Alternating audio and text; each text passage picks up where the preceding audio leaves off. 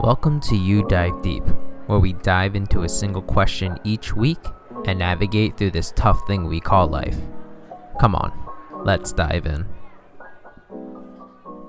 Welcome to another episode of You Dive Deep. Before I have a chance to introduce my phenomenal guest for this episode, I just want to let all of you know if you have a topic or a question you would like us to discuss in future episodes, or you yourself want to be a guest on this show, you could email me at youdivedeep@gmail.com. Yep, I got official. I even made me a Gmail. Look at me go.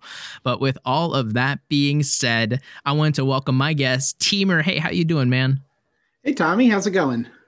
Oh, I've been looking forward to this for a little bit, and that is actually high praise because I'm recording this on Sunday, and there's a couple playoff games today, NFL, and I was like, no.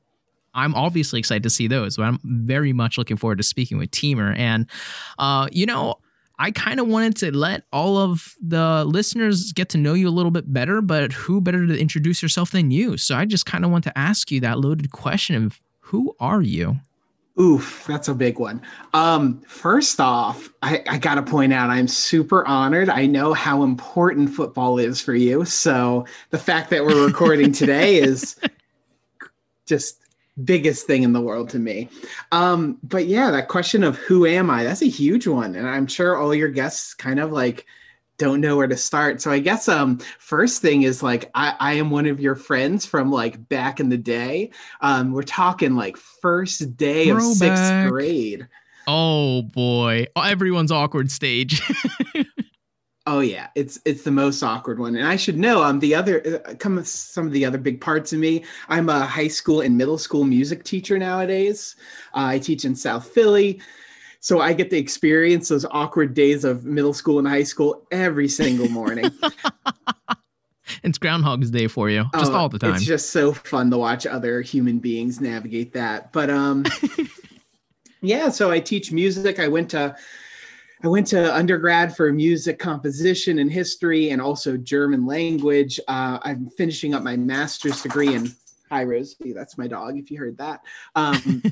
Holocaust studies and genocide studies. And now I'm in a post-baccalaureate program to get my teaching certification to teach music.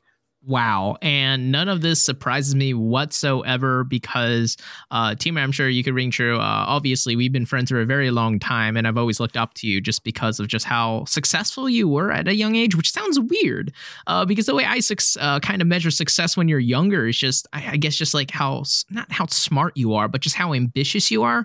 And I think I'm framing this correctly, and I don't mean any offense when I say this, but you're always kind of out of the box as well, but in a way where it's not weird, but in a way of, like he knows what he wants and he's very talented at specific things. But one thing that I always looked up to, like I said, is just how passionate and just how driven you are at just a lot of things. And I was like, oh man, I got to keep hanging out with Teamer because if I do, maybe some of that will rub off on me. So just kind of hearing you not just hire your education, but just kind of, just going about it. It's always just fascinating to hear. Oh, thanks. I really like that definition of success you have of like going after something you're interested in, because that's definitely what I've been doing for my entire life, just kind of like finding things I like and then really committing to them for better and for worse. So, I always joke that my undergrad experience and my graduate experience too has never been very practical, but they've always been things that have been interesting and I've really committed to, and they've all kind of informed different parts of me, which has been cool. I'm actually really glad that you brought that up because a lot of the times people have this preconceived notion of saying, oh, if I just go for, some kind of degree or some of my interests, it's just not practical just because I don't see what the future holds with that skill or that degree, or whatever have you. And so, I don't want to get all sappy, but I mean, it's courageous within itself to be like, hey, I know this is something I enjoy. And just to see you continue, not just to pursue that, but just to see, obviously you've been successful up to this point to be able to do so. But I also like to give our listeners a little bit of context on our relationship, our friendship, how we got to know each other and things. And I know we also kind of, mentioned it during the intro, but no, Teamer and I, we go way back.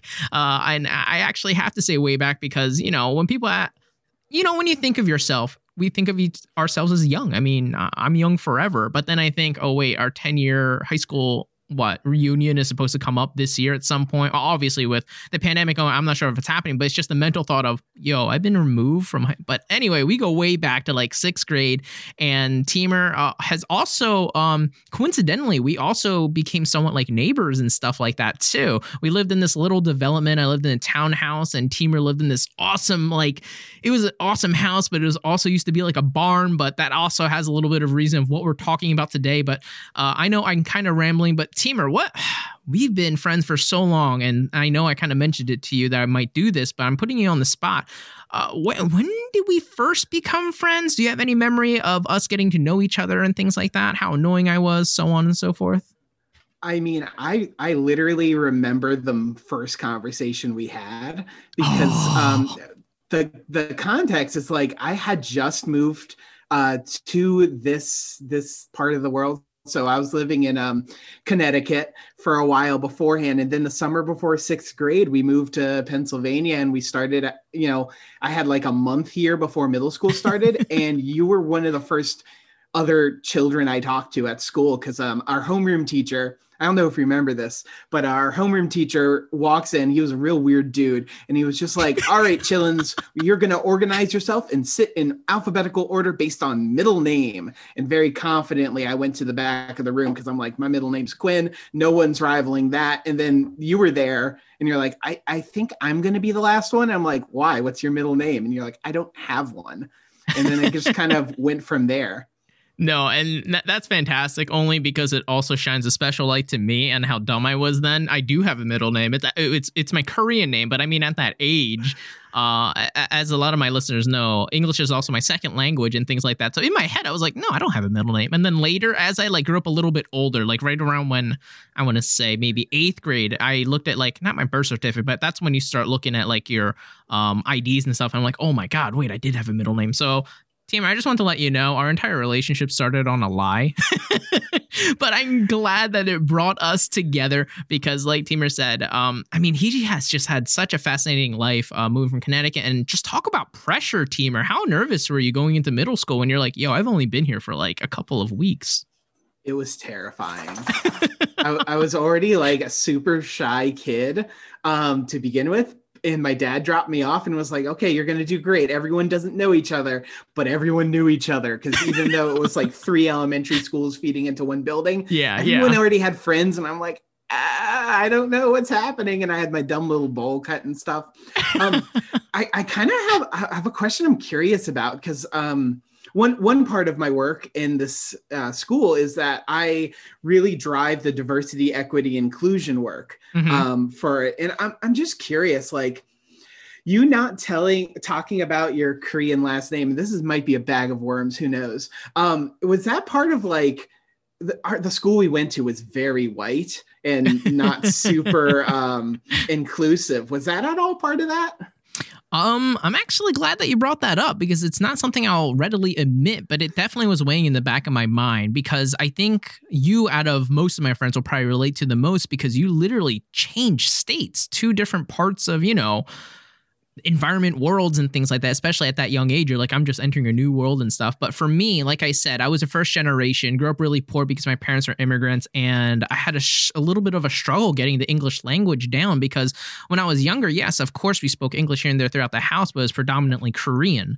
And so that's something that I had a strong grasp on. And as I went through elementary school, I worked really hard to get rid of my accent. I worked really hard to kind of get a better grasp because I would use like the past tense for present, like those weird things as like a child who doesn't know the English language will say wrong. But long story short, it's such a bad way to say it, but I almost wanted to like delete all of my Koreanness, if you will, because not that I would get bullied, but I was also pretty overweight for most of my life, especially when you're just a little young and you're like, oh, look how cute he is. He's so chubby. Then you look at me, you're like, oh God. Chubby is cute, but I mean, on that guy, he's on that obesity scale. So I had like a lot of reasons to be picked on, and I definitely didn't want me being like new to English and stuff. So I think you're right. I know I kind of took a long way to go about it, but I also think I definitely tried to hide at that point. Maybe it was like a subliminal thing. Be like, no, you don't have a middle name, man. Just go to the back. You don't have to explain anything. You won't have to stand in the H, because my middle name now is Hyunsuk, which is my Korean name, of course. But at that time, even if that thought came into my mind, it was so quickly deleted. Being like, nope, don't make yourself open to anything. Just hang out with this awesome guy who said his middle name is Quinn, and let's just stay quiet. That's really interesting. Thanks for sharing, Tommy. Oh, no, absolutely. And you're dropping great questions for me as well. So I feel like you flipped the table. But hey, I'm about to turn this back around on you and point my crosshairs and say, well, one of the many things, like I said, that I really admire about Teamer and stuff is, here, let me give a little bit of background. So we lived in this little development. Like I said, I lived in a townhouse, and Teamer was only like 2 streets away from me. But that's when, so the way that our development was made, when you enter, there's one part of it where it's all like townhouses and another part where it's all like normal houses, like an actual house. And so it was always funny to me, because growing up poor, I was so happy that I got a house. And then I was like, oh yeah, and we also live in a development. Look at us go, talk about middle class. And then when you take a left turn, that's where all the townhouses are. And that's obviously where I lived. And I was like so happy I was a house. And then you literally just not even go a street later and you see like these gigantic houses. I was like, oh, I'm a fraud, but I still live here. So whatever. But with that, all joking aside, Teamer lived in this really cool house. Teamer, give them a little bit of background on it. You said it was like, it used to be the barn, and this Langstoon itself used to be like a big farm, or you probably know the history better than I do. Yeah, so our house and our entire development was wild time. But our house, it was the converted barn that accompanied the farmland. So the history of the development, it used to be farmland, and like there was the manor house, which was right next to us, which was super fancy, still is. Then ours was the horse barn, and then the rest of what was later turned into the homes was all like farmland and pasture. And so I guess in like maybe the 60s or the 70s, they converted it to turn it into like a living space for humans. So there's the main building, which had it, they built an extension on it for like where my bedroom was and the children rooms. And then there was a big space that was turned into the master suite, which was a very fancy way of saying it. This place was a bit of a fixer upper. Let's be polite. It was not the most amazing thing. That was where the horses lived, and then there was like a hay loft up above, and then a couple outbuildings. There was a chicken coop that later my dad and I converted into an office before we tried to sell it during, I guess, when we were in college. That's when that was.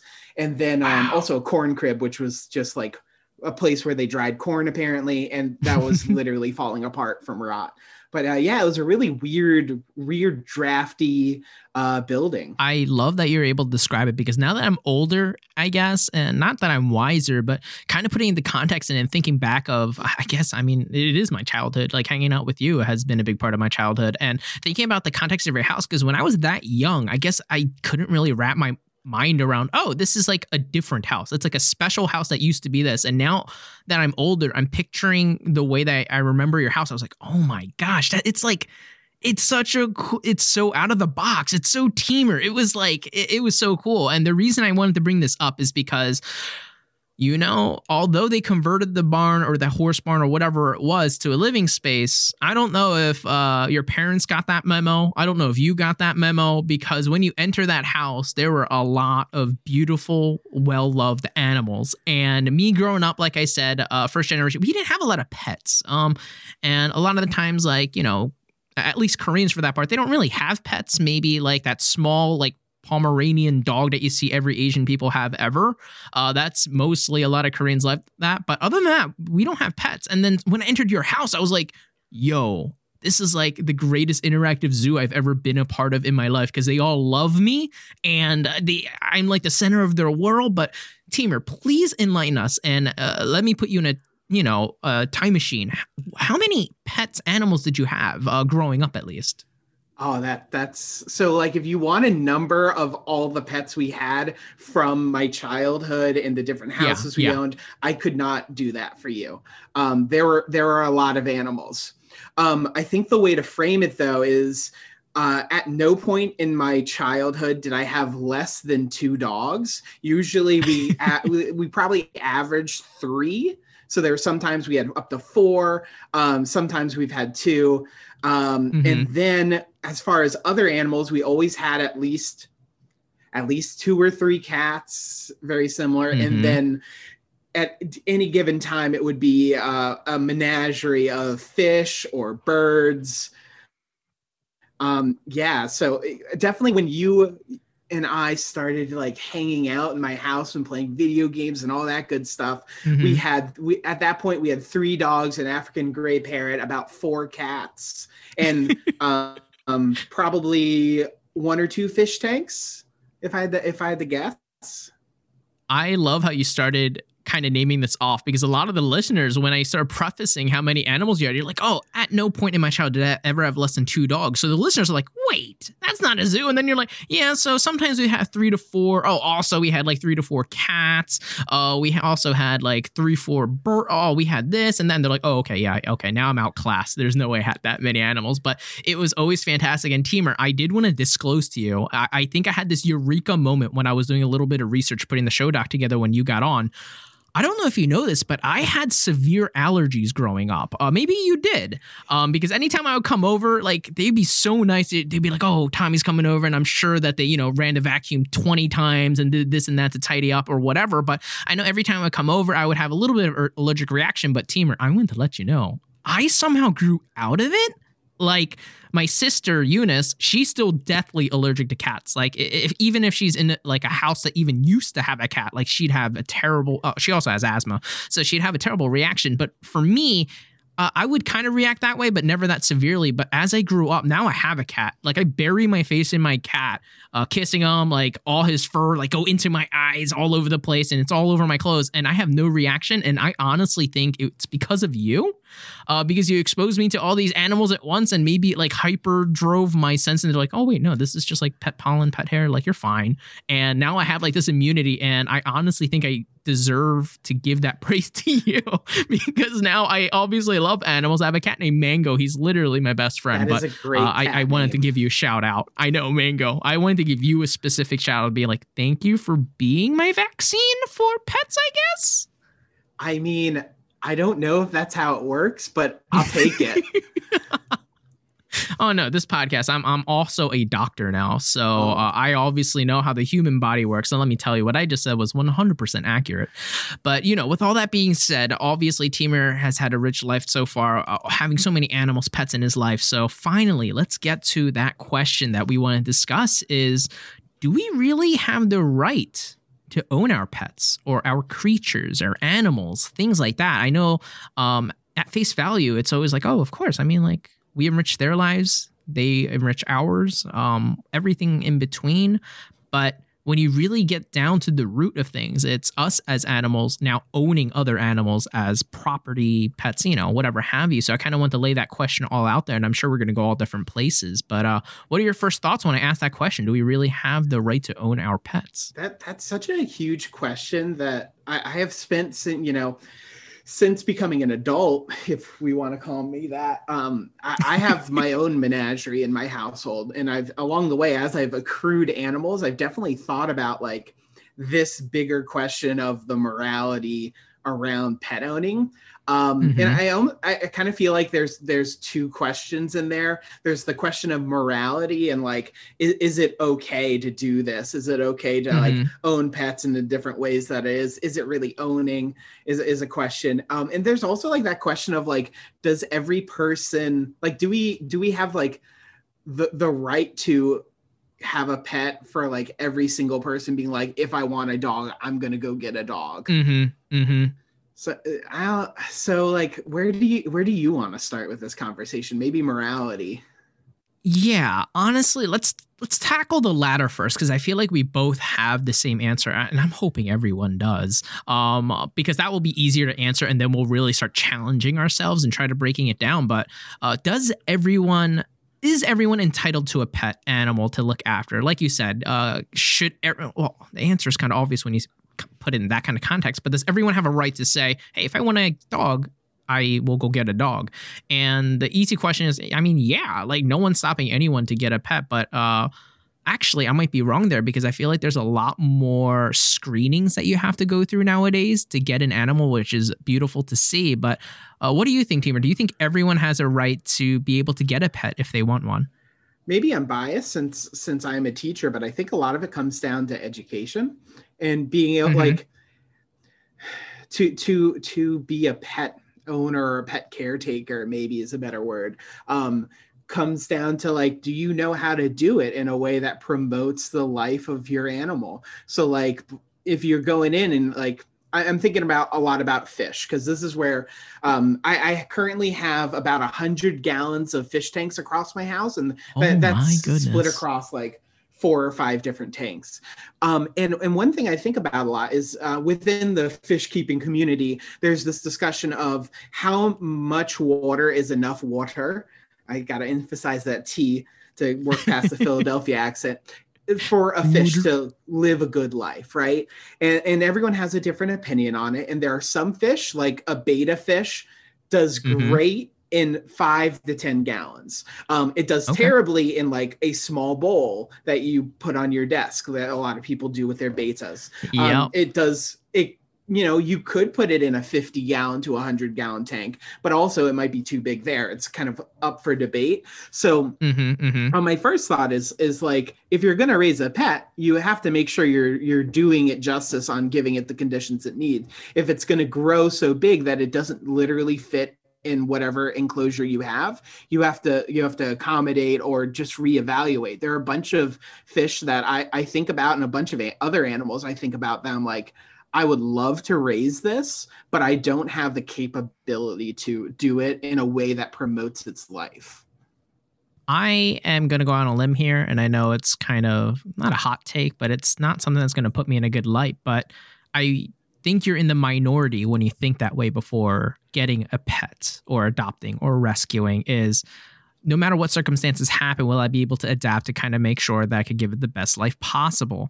But I'm totally throwing shade here, but also not name dropping. But I am aware of some people that go out and get a dog or a puppy, and they're all about it for a little bit, and then later you hear that they're crated for like 13 hours a day plus. And I'm like, wait, what? Like, you can't have a pet when it's most convenient for you. It's another living being. It has a heartbeat. It has thoughts. And so that's when it starts to break my heart. And I very strongly lean to, kind of like you said, whether it's education, open-mindedness, or just being more aware of what you're actually doing.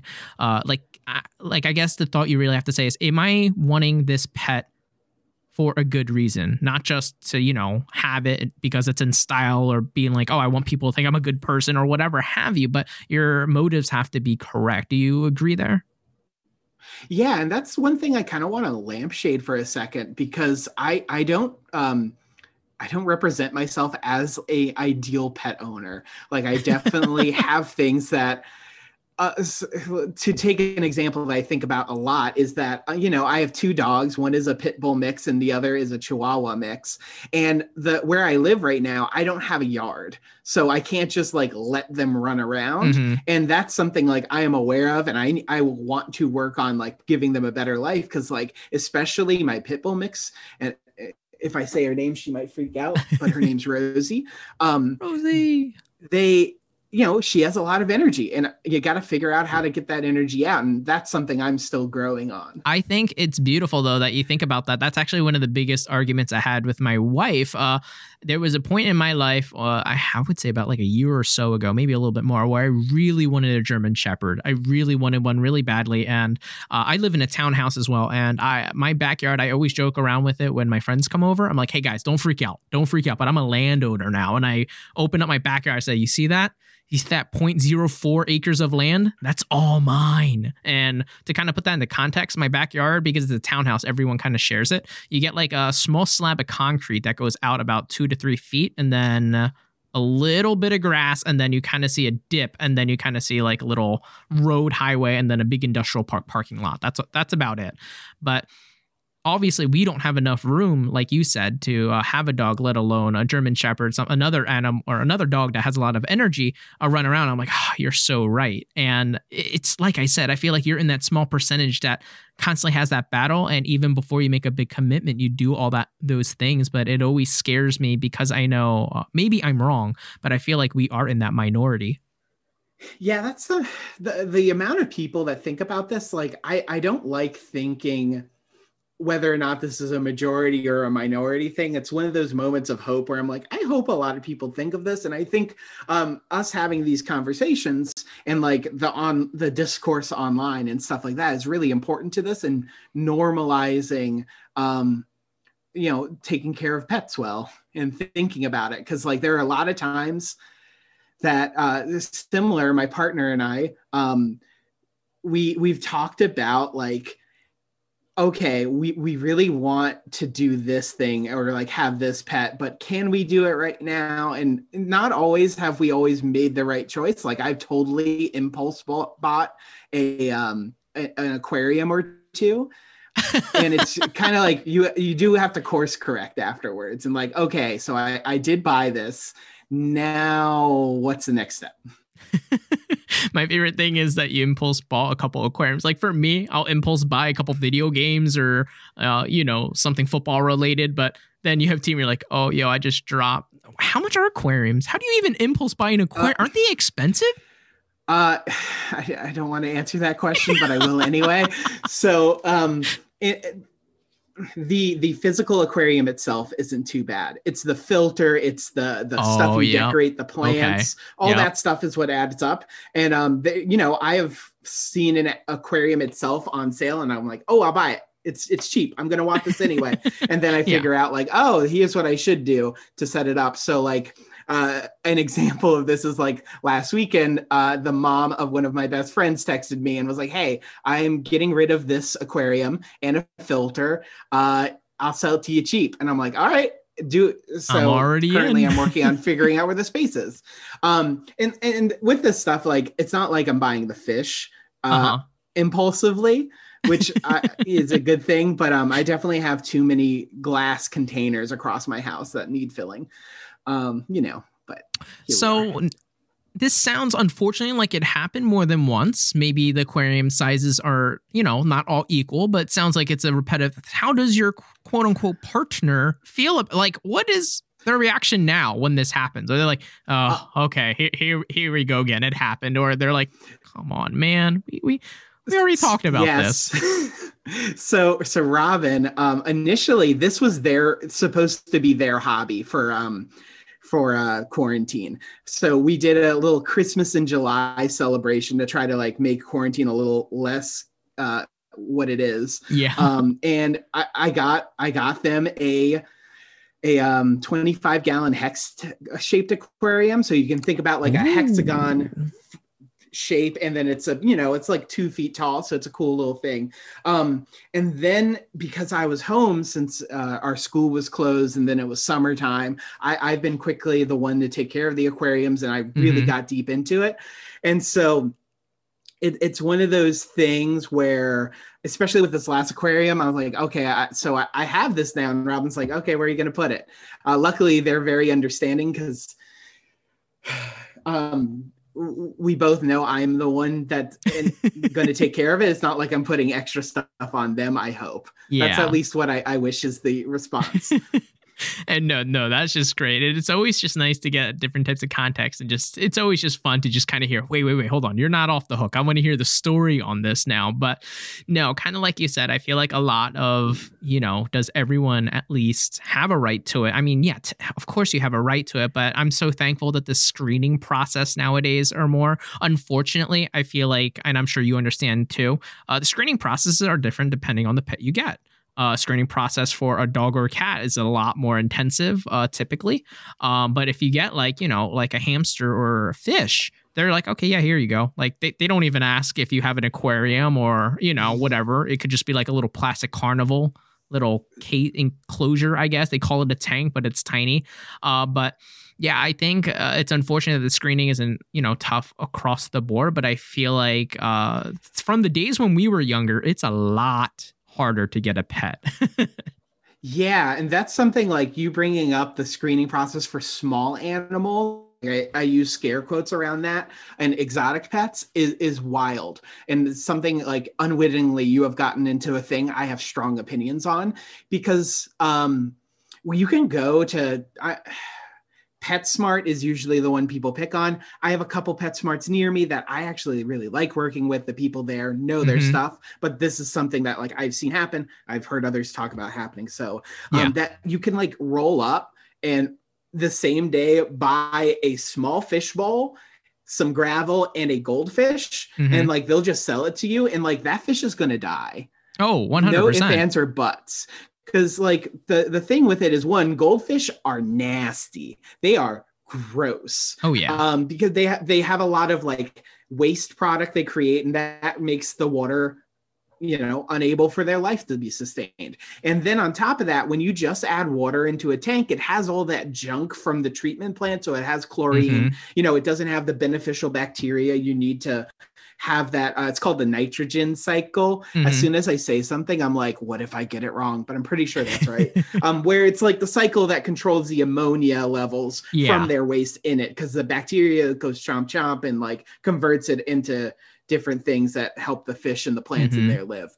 And like goldfish grow huge. That's something that a lot of folks don't realize, and they will live a long time if you give them the proper conditions. Like, it's wild to me that you can just go and buy an animal, another living creature that is, effectively doomed. And I think, oh man, unfortunately, I'm not going to be able to dive into it in this podcast, but it's almost like the notion of, is one life more important than another, or superior, or how do we gauge that? Like, is there an actual, I don't know, like a measurement of saying, oh no, this is more important than this? I don't want to get into that, of course, because then we're in a huge another rabbit hole, but I feel like that's a conversation we'll have off air. But no, I think with pet ownership, I kind of have that struggle as well. Like I said, I am a cat owner right now, and I don't have any kids or anything like that. So I always tell like everyone that actually knows me personally, interact with me on like a daily basis, A, I'm sorry, and B, they hear me talk about Mango like way too much. Like he's the background on my phone. If you actually look through my like photo log or whatever, like all the pictures or the albums. Yeah, I'm sounding like I'm so old. Of course I know what albums are. The album on my phone, you'll just see a lot of cats, at the point where Emily, my wife, she was like, do you have like any pictures of me? I'm like, oh no, you're in there. You're sandwiched between like the 80 pictures of Mango in between, but no, you're in there somewhere. But I always have that. I know it sounds funny. I mean, it's just a cat, but I'm like, am I really giving it the best life possible? And I say that ironically because I know I am, because he is one spoiled kitty. But it's kind of that too. I'm still owning another animal. Like it's mine, it's my property. And I think like morally and ethically, is that correct? I think because it's a domesticated animal and evolved through it, so we depend on each other, we enrich both of our lives. It's not just a one-way street. It kind of helps me frame saying, no, yeah, of course. Like for his survival, I'm his best, chance. And I know he's in a house of love. But Timur, what do you think of it when you think of it more philosophically?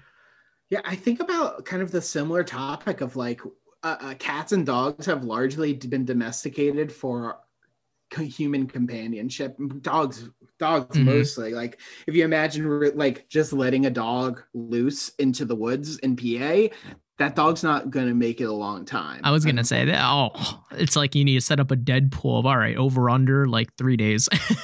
But also like with cats, I also think about like invasive species. And when we get pets, we are also running that risk of completely messing up the ecology of wherever you are. So like there are plenty of places with large stray cat populations that have decimated local rodents and birds. And I keep on going back to like reptiles and fish because I spend a lot of time thinking about them. I also have a corn snake. That a lot of those animals too, like typically breed them as pets, and then we end up having like a whole thing where like if a fish gets loose into waterways in Florida, it's gonna mess up some stuff.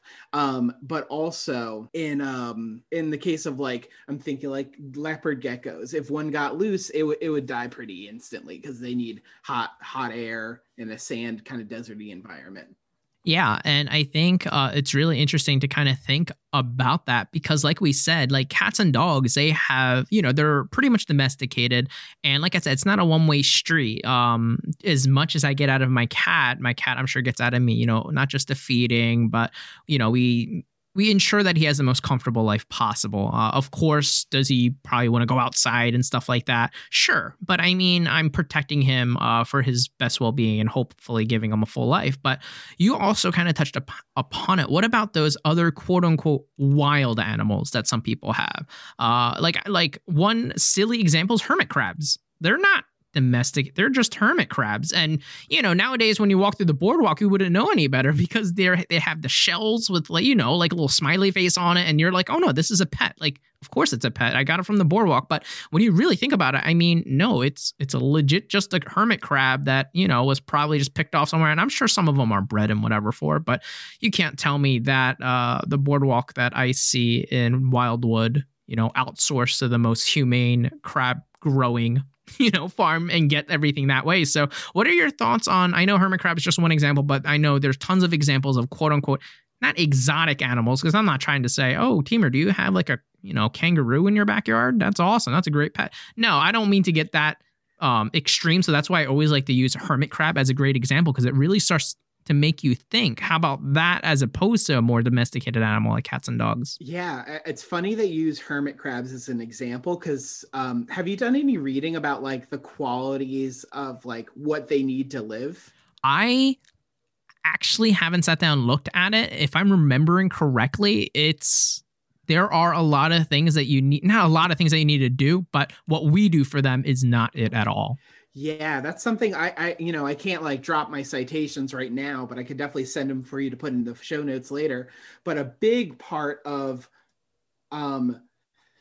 hermit crabs is that like they live on the beach, right? But they also have very like specific parameters that they need for quality of life and what they as like humidity is one. Also they need really specific like amount of space, because like in the wild, like I'm gonna exaggerate here, but they like these little hermit crabs will take like a mile of beach as territory that they move through.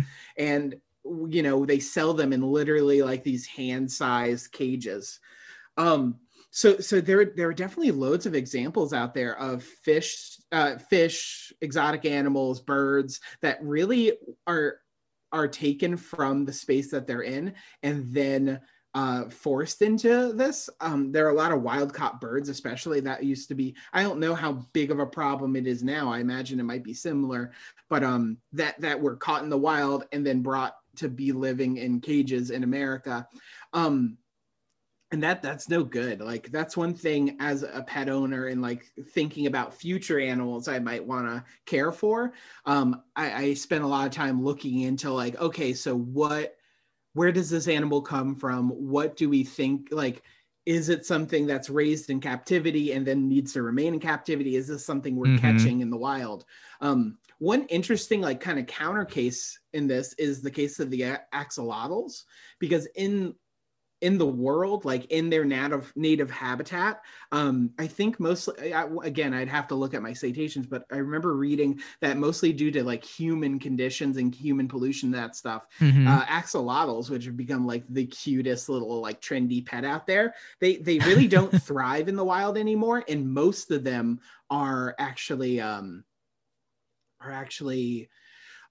raised in captivity and bred in captivity to kind of keep the species going. And that's one thing with zoos that I really am excited by, that a lot of these endangered animals are, through breeding programs, we're able to sustain and keep them around. Yeah, absolutely. And I feel like that's just even a topic for a whole nother conversation. It's just, how are your feelings with zoos? Because there are very extreme opinions on both sides of the pendulum there, even discussing that. But I know one thing that you mentioned are some of the benefits. Like if we let it up to, how things are going, there are a lot of species that be completely wiped off just because of just the amount of climate change, and just not even climate change, just man-made problems, really, whether it's deforestation or us just completely destroying the barrier reef and so on and so forth.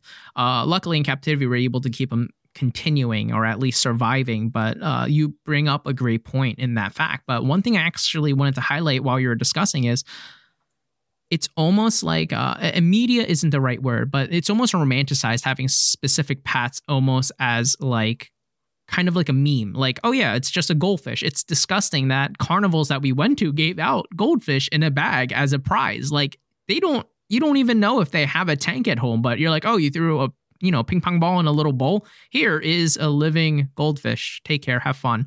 And also at that same vein, it's like growing up as a kid, I saw these little hermit crabs in these, tiny little cages. You just give them like a little sponge with sugar on it, and that's it. And to me, I was like, oh no, that's normal. That's how everyone does it. But you bring up to the point where like, no, that's not. Like in nature, they need much more to, be able to sustain the life that they need. They need more room. And obviously with all that in mind, it's so illogical to be able to have a hermit crab, one. And two, like that goldfish theory, it's almost like back then, everyone's like, oh no, you just put a goldfish in a bowl. Or even if you don't have, an aquarium, just put them in a cup. You'll be fine. Just give it a little bit of fish food. You'll be fine. And I know we've come a far way from that, but I feel like a lot of it has to do the way that some of these pets were portrayed to have. Yeah, definitely. There's like, it's weird how culture decide. It's almost like we going back to that conversation about like what lives have value to us and how we decide that. And if one has more, there are definitely animals out there that, human culture, maybe more accurately, we could just say American culture decides have value or not. Like people get real fired up if they see a news story about like a dog or a cat being hurt.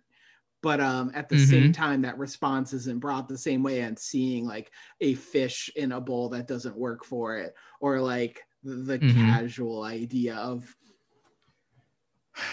like stepping on a spider, what gives those more value than others? Yeah. And I don't mean to cut you off, but I'm actually a victim of this as myself. When I used to live over in Kansas City, it's all flat land there. And anytime you're on the highway, 9 times out of 10, you're going to see some roadkill, whether it's like a raccoon, whether it's, whatever it is, a squirrel. But to me, when I'm driving, I see roadkill. I'm like, oh, that's gross. But then if it is like a dog, like there are a few times where I saw it was a dog, a roadkill, I look over and I'm just broken. I'm like, oh my goodness, that was a dog. And that whole drive, I'm like, I'm in a different state of mind. I'm shook, I'm like, oh, that's crazy. But then I think back, I'm like, wait, I just saw another one on my way home and it was a squirrel. And, it's not that I didn't care. I was like, okay, I just got to drive around this. Like I had no additional thought. And so I definitely want to say, I think you're correct, though. I think it's a lot of the way that human nature or the culture that we kind of created to be like, oh yeah, if it's a dog or cat, bring out your pitchforks. But if it's, especially in Pennsylvania, oh, roadkill, that's a deer. Okay, cool. Thankfully there's one less deer now. That's a horrible way to think about it, but I want it to be transparent. I'm not trying to paint myself as all high and mighty, because I definitely fall victim to this a lot. Yeah. And it also takes like a lot of emotional and mental energy. Like you physically and mentally just can't mourn the loss of every single thing as much as we might want to. Our brains kind of prioritize stuff. I think you make a great point. One thing I definitely did recently, I guess during the pandemic, I actually went vegetarian. My waistline will tell you it's made no impact on my weight, but I did actually recently go vegetarian because I'm kind of in this whole world of self-discovery the past year, I guess. And that's been one of the biggest inspirations to kind of start this podcast, because I feel like I'm changing a lot and I want to learn from people I really admire. And so that's why when, we recently reconnected, because we did like a little bit of a variety show online, and that was a lot of fun. And I'm sure we'll talk about that in a little bit, but luckily our paths crossed. And then in my head during this weird, state I'm in, I'm like, oh my God, I have to talk to Timur, even if it's like forced and it's on a podcast. I don't care. I just want to get to reconnect with him, because I don't want this to be a one-off. Oh, great. Yeah, that was that one thing, fun thing I did with Timur. Maybe I'll talk to him in another 10 years when, I need something else. No, that's an awful way to think. I'm hoping this continues. But, with all this fun, amazing conversation, would you actually be able to somehow summarize everything that we learned in just a couple sentences? I'll just ask you the same question I did at the very top, but do we really have the right to own pets? Oof, summarizing. I think really like the big takeaway is if you can take care of your pet, then you should take care of your pet and be conscious and ethical and use your sense of empathy. Absolutely. I think it's beautiful in its simplicity when you say, if you want to take care of pet, or if you can take care of pet or even have a plan, then yeah, go get one. And I think that is a perfect way to kind of summarize it, because a lot of the times we don't fear the animal. We fear the owners of the animal and what kind of life they can give it. And I know that's when we'll kind of get, a little bit more upset or happier, just depending on that situation. But with all that being said, Teamer, another couple things I always like to ask, we're kind of going through this thing called life. Like I said, we're still kids, but I mean, we're closer to 30 than we are to 20. And that's the scariest thought ever. But with all that being said, I'm sure a lot of changes you've been going through personally and professionally, and just, overall, just as a person like I am as well. And with that being said, what are some things on your bucket list? What are some things that you're looking forward to doing before you have to kick the bucket yourself, or maybe some different things? It's great that you point out that we're almost 30. I've been teasing. So my partner, Robin, is a couple years older than us, and I've been teasing them mercilessly for a couple years now, being like, hey, Rob, you're almost 30. And like this year, I believe, if I got this wrong, I'm going to be super you're going to be in trouble. I'm pretty sure Robin's turning 30 this March. So, and now like it turns around on me. I'm like, oh, right. I'm almost 30. Gosh. It's funny, this question of a bucket list, because I definitely have things that I thought I wanted, but they keep on changing. And currently what I'm settled on is like, I've really come to love the school I teach at, and I've been teaching there for 6 years. And I'd really love to grow the work I've been doing that. Thanks. Yeah, it's been a wild time, especially not, it's a charter school, so I don't necessarily need my teaching certificate, but I'm excited to be getting it. But I'm really excited to continue growing that school. Being there so long, it's been really like more than I ever imagined. It's really a family and a community for me. So especially my work with diversity, equity, and inclusion there, I want to really see us achieve great things. And I'm also, I do a lot of work with my entire charter network on LGBT plus advocacy. And like as a queer person, I'm really excited to see how that changes. And then like personally, I'm really excited to just keep on doing creative projects, and maybe someday own a bigger house that I can ethically and consciously have more animals in. Because there are definitely some dream animals out there that would be okay, I think, from my research to start raising. Ooh, okay. Here, how about that? We fast forward. Teamer, you are now wealthy beyond belief. You can do anything you want. You get a bigger house, you get a bigger yard, you get whatever you want. What are these dream animals? I'm actually kind of curious, and it's on theme. So I'm actually genuinely interested to what you have to say, because as someone, I'm sure you wouldn't label this as yourself, but you are the resident animal expert. You've had a lot of pets throughout your life, and it's really encouraging to hear that you do your research ahead of time. So that actually even makes me more excited to hear, what are these dream pets? Full on disclosure, I do not see myself as an animal expert, just an enthusiast. But Robin's already rolling her eyes saying, how dare Tommy make Teamer's head this big? Yeah. So I really dream of having a room of fish tanks. Currently there's kind of smaller tanks across my house. Like the biggest one is 35 gallons, and I'd love to have something that's over 100 gallons so I could reasonably own. There are a couple of really beautiful catfish that I've always thought about that require really, really big space. So I'd love to have a setup like that. There are some folks out there with like thousands of gallons in their house. And while I don't really think right now I want to go that hard, but I definitely would like to go there, and some of the more exotic catfish. And they're also, when I say shark, don't think like great white shark that like big. Jaws. We're talking like dinner plate size, river shark things. Yeah. They're more of a minnow, I guess, is really the body shape that they are. And then I also really love the snake I have right now. I have a corn snake that's named Pansit, which is the Tagalog, the Filipino word for noodle, because we're very creative. Oh, that's amazing. See, these are the layers you get with Teamer. I love it. Yeah, and like just a little homage to my Filipino ancestry. But I would love to not anything venomous or dangerous, because I think that's like something that you do just because of human vanity to say you own a venomous reptile. But I would love to have a like a skink are really cool. And any type of like larger lizard, not like going full on like tegu, which is like a mini monitor, like a monitor lizard or something, but Mhm. something, you know, that's friendly, like a blue-tongued skink, maybe a dragon skink, something like that. Ooh.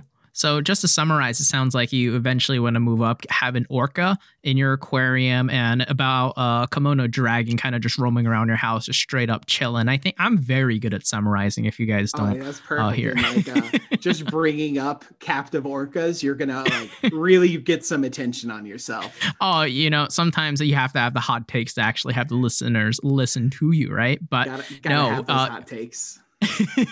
But with all that being said, I would be remiss if I were to let you go, Teamer, without a question I had, because I actually probably forgot and just been a terrible friend. But Teamer, that name itself is unique, but there's no other name that you can go by. Like, there's no other name that fits you. The funny joke I always say is my name is Tommy. I feel like that name does, or Thomas.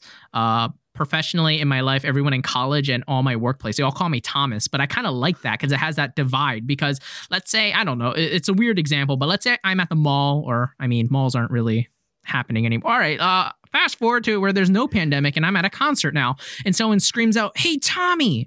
Like I'm in a different mindset. I'm like, oh wait, this is like a high school. This is a buddy. Whereas someone says, "Hey, Thomas," and then I'll turn around and be like, okay, don't be the degenerate that you are. You got to still be somewhat professional and say hi to whatever greeting. But with all that being said, this is a terrible segue of saying, you know, my additional names that I was going to be named was Howard. So I might have been a Howie, or, oh man, there was one other name I completely forget, but I know it was Howard was it pretty much. It was between Howard and one other name, and my mom did not like either of them. And these are Christian names because my uncle is a pastor, so Christianity was a big part of, you know, my family's life. So they wanted a Christian name, and once again, it's things I can't remember. It was between something and Howard, and my mom hated it. And the pastor left the room, and my mom had a Bible next to, you know, her little bed, and she opened it and she just saw Thomas, and she was like, oh, okay, that's so much better than Howard. So it's almost like I was the consolation prize. They didn't really put a lot of thought into my name, but they're like, all right, this is at least better than Howie. So I don't think I fit a Howie. I definitely fit Tommy a bit better. But for you, Teamer, what are other names that might have been your name, and what is the significance of that name? Like, I've never met another Teamer. I don't think I ever will, and I never really want to, because you kind of set the bar pretty high for other Teamers. But I know I kind of talked for like 10 minutes there. But yeah, so what other names were in consideration? How did they get to Teamer? What's going on? I low-key love the idea of you being called Howie, but Tommy works so much better. Hello, Howard, or how are you? How are you? That actually sounds like someone saying "How are you?" with like a little bit like a childish. How are you? That would have been anyway. Sorry, great podcast name. But to answer your questions, if I was born female, my name would have been Wiggy. Oh my. Okay, sorry. I know I said Teamer is no one other. You are now Wiggy. I'm changing your name on my phone as we speak. Yeah, so my parents really wanted to give me an interesting name. So they chose Wiggy from my dad's side of the family, the Filipino side. And that's a name that has been floating around that family for a while. And to my knowledge, I don't think there are any of those currently.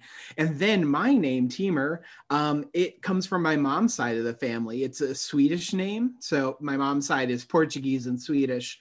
And I get my name from my great grandfather. And no, not grandfather, great grand uncle or something like that. And then it goes back from there. And there are a couple other Teamers out there that may or may not be related to me. Who knows? It's become definitely a rarer name that doesn't follow the pronunciation guides of English. I was actually going to say, how often do people pronounce your name Tamar or something like that? Oh, this has been a personal journey. It's every time. So either if people hear it spoken, they'll spell it phonetically and not be able to find me ever. Or if they see it written down first, they'll go Tamar first. And that's actually, you can kind of see I've changed my branding across all things. And now I spell out either beside my first name, TEE-MUR, because it rhymes with femur. Or I will like literally write Teamer parentheses rhymes with femur Shevlin, and that because that's actually something that one of my good friends at the school I teach at, I went like a solid that was probably year 4. So I went 3 years with literally everyone on staff but her calling me Tamar. Oh my goodness. And then finally she was like, you need to put your foot down. Like, your name is your identity. And I'm like, I've been doing it for so many years of just putting up with people messing it up. I don't feel like. And she's like, no, have a little respect for yourself. And then I did. And then I've been really like pushing folks to call me, the correct pronunciation. That is the most Teamer story I've ever heard. He has a heart of gold and would not want confrontation. So I could totally imagine him going literally, what'd you say? Did you just say 3 years? Yeah, it was 3 years. Teamer, come on, man. What are you doing? It was great because she actually did it in the most absurd way where we were doing these stories of self. We had a brand new principal that year who's coming in, and he was like, hey, I want to build connection with everyone. So can I get some volunteers to talk about their life story? And so I volunteered to stand up in front of the rest of the staff, like 60 folks, and tell about like who I am, why I ended up being at, and that sort of stuff. That's the name of my school, which maybe I should not say, but here we are.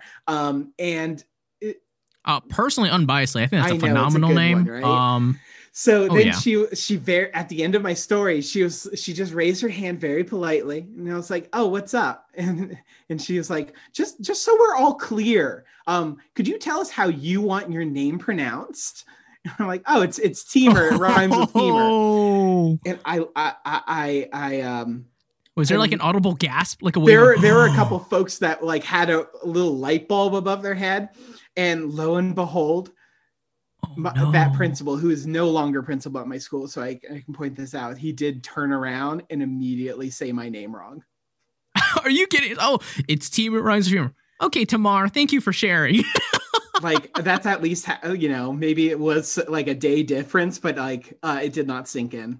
He is not our, for reasons unrelated, I believe he is not our principal. Though maybe we could build the story that he left because he invoked my wrath.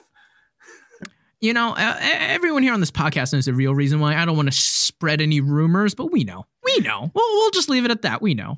But I know we kind of got a little off topic, but I'm sure a lot of people are going to see this podcast episode featuring Tamar, and then they're going to be like, oh wait, why does this Tommy keep calling him T or Teamer? What's going on? And now they'll never forget. And like I said, it's phenomenal, and I love how your parents want to think of a unique name, which is a surprise to no one. I really want to go down this road, but just for the sake of time, I'm not. But shout out to Teamer's parents. No, we got to do another podcast where we only talk about our parents, because your parents need to either be on or they need their own episode. But I'm trying to contain my excitement about talking about. But anyway, thank you so much for being able to get on. It's always a pleasure when our paths cross and things like that. But before I call it a wrap, are there any final words of advice, word of wisdom, or open floor to say anything you really want at this moment? I guess the only thing I got is I can't believe I'm saying it like this, but one of my classroom expectations as a teacher, I despise myself for bringing it back to teaching. The teacher's coming out. Here we are. One of my expectations is just like simple life advice. It's be excellent to each other. Don't be a jerk. In the phenomenal words of Teamer, just be excellent to yourself and to others. Teamer, thank you so much. And I really hope a lot of the people got a lot out of this, because I know I'm going to be reflecting on this conversation for quite a while. So thank you so much for coming on, man. Thanks for having me, Tommy. It was great talking to you. Now it's your turn to think about the question, what does it all mean to you? Don't be afraid to dive deep and really ponder it all. Until next time.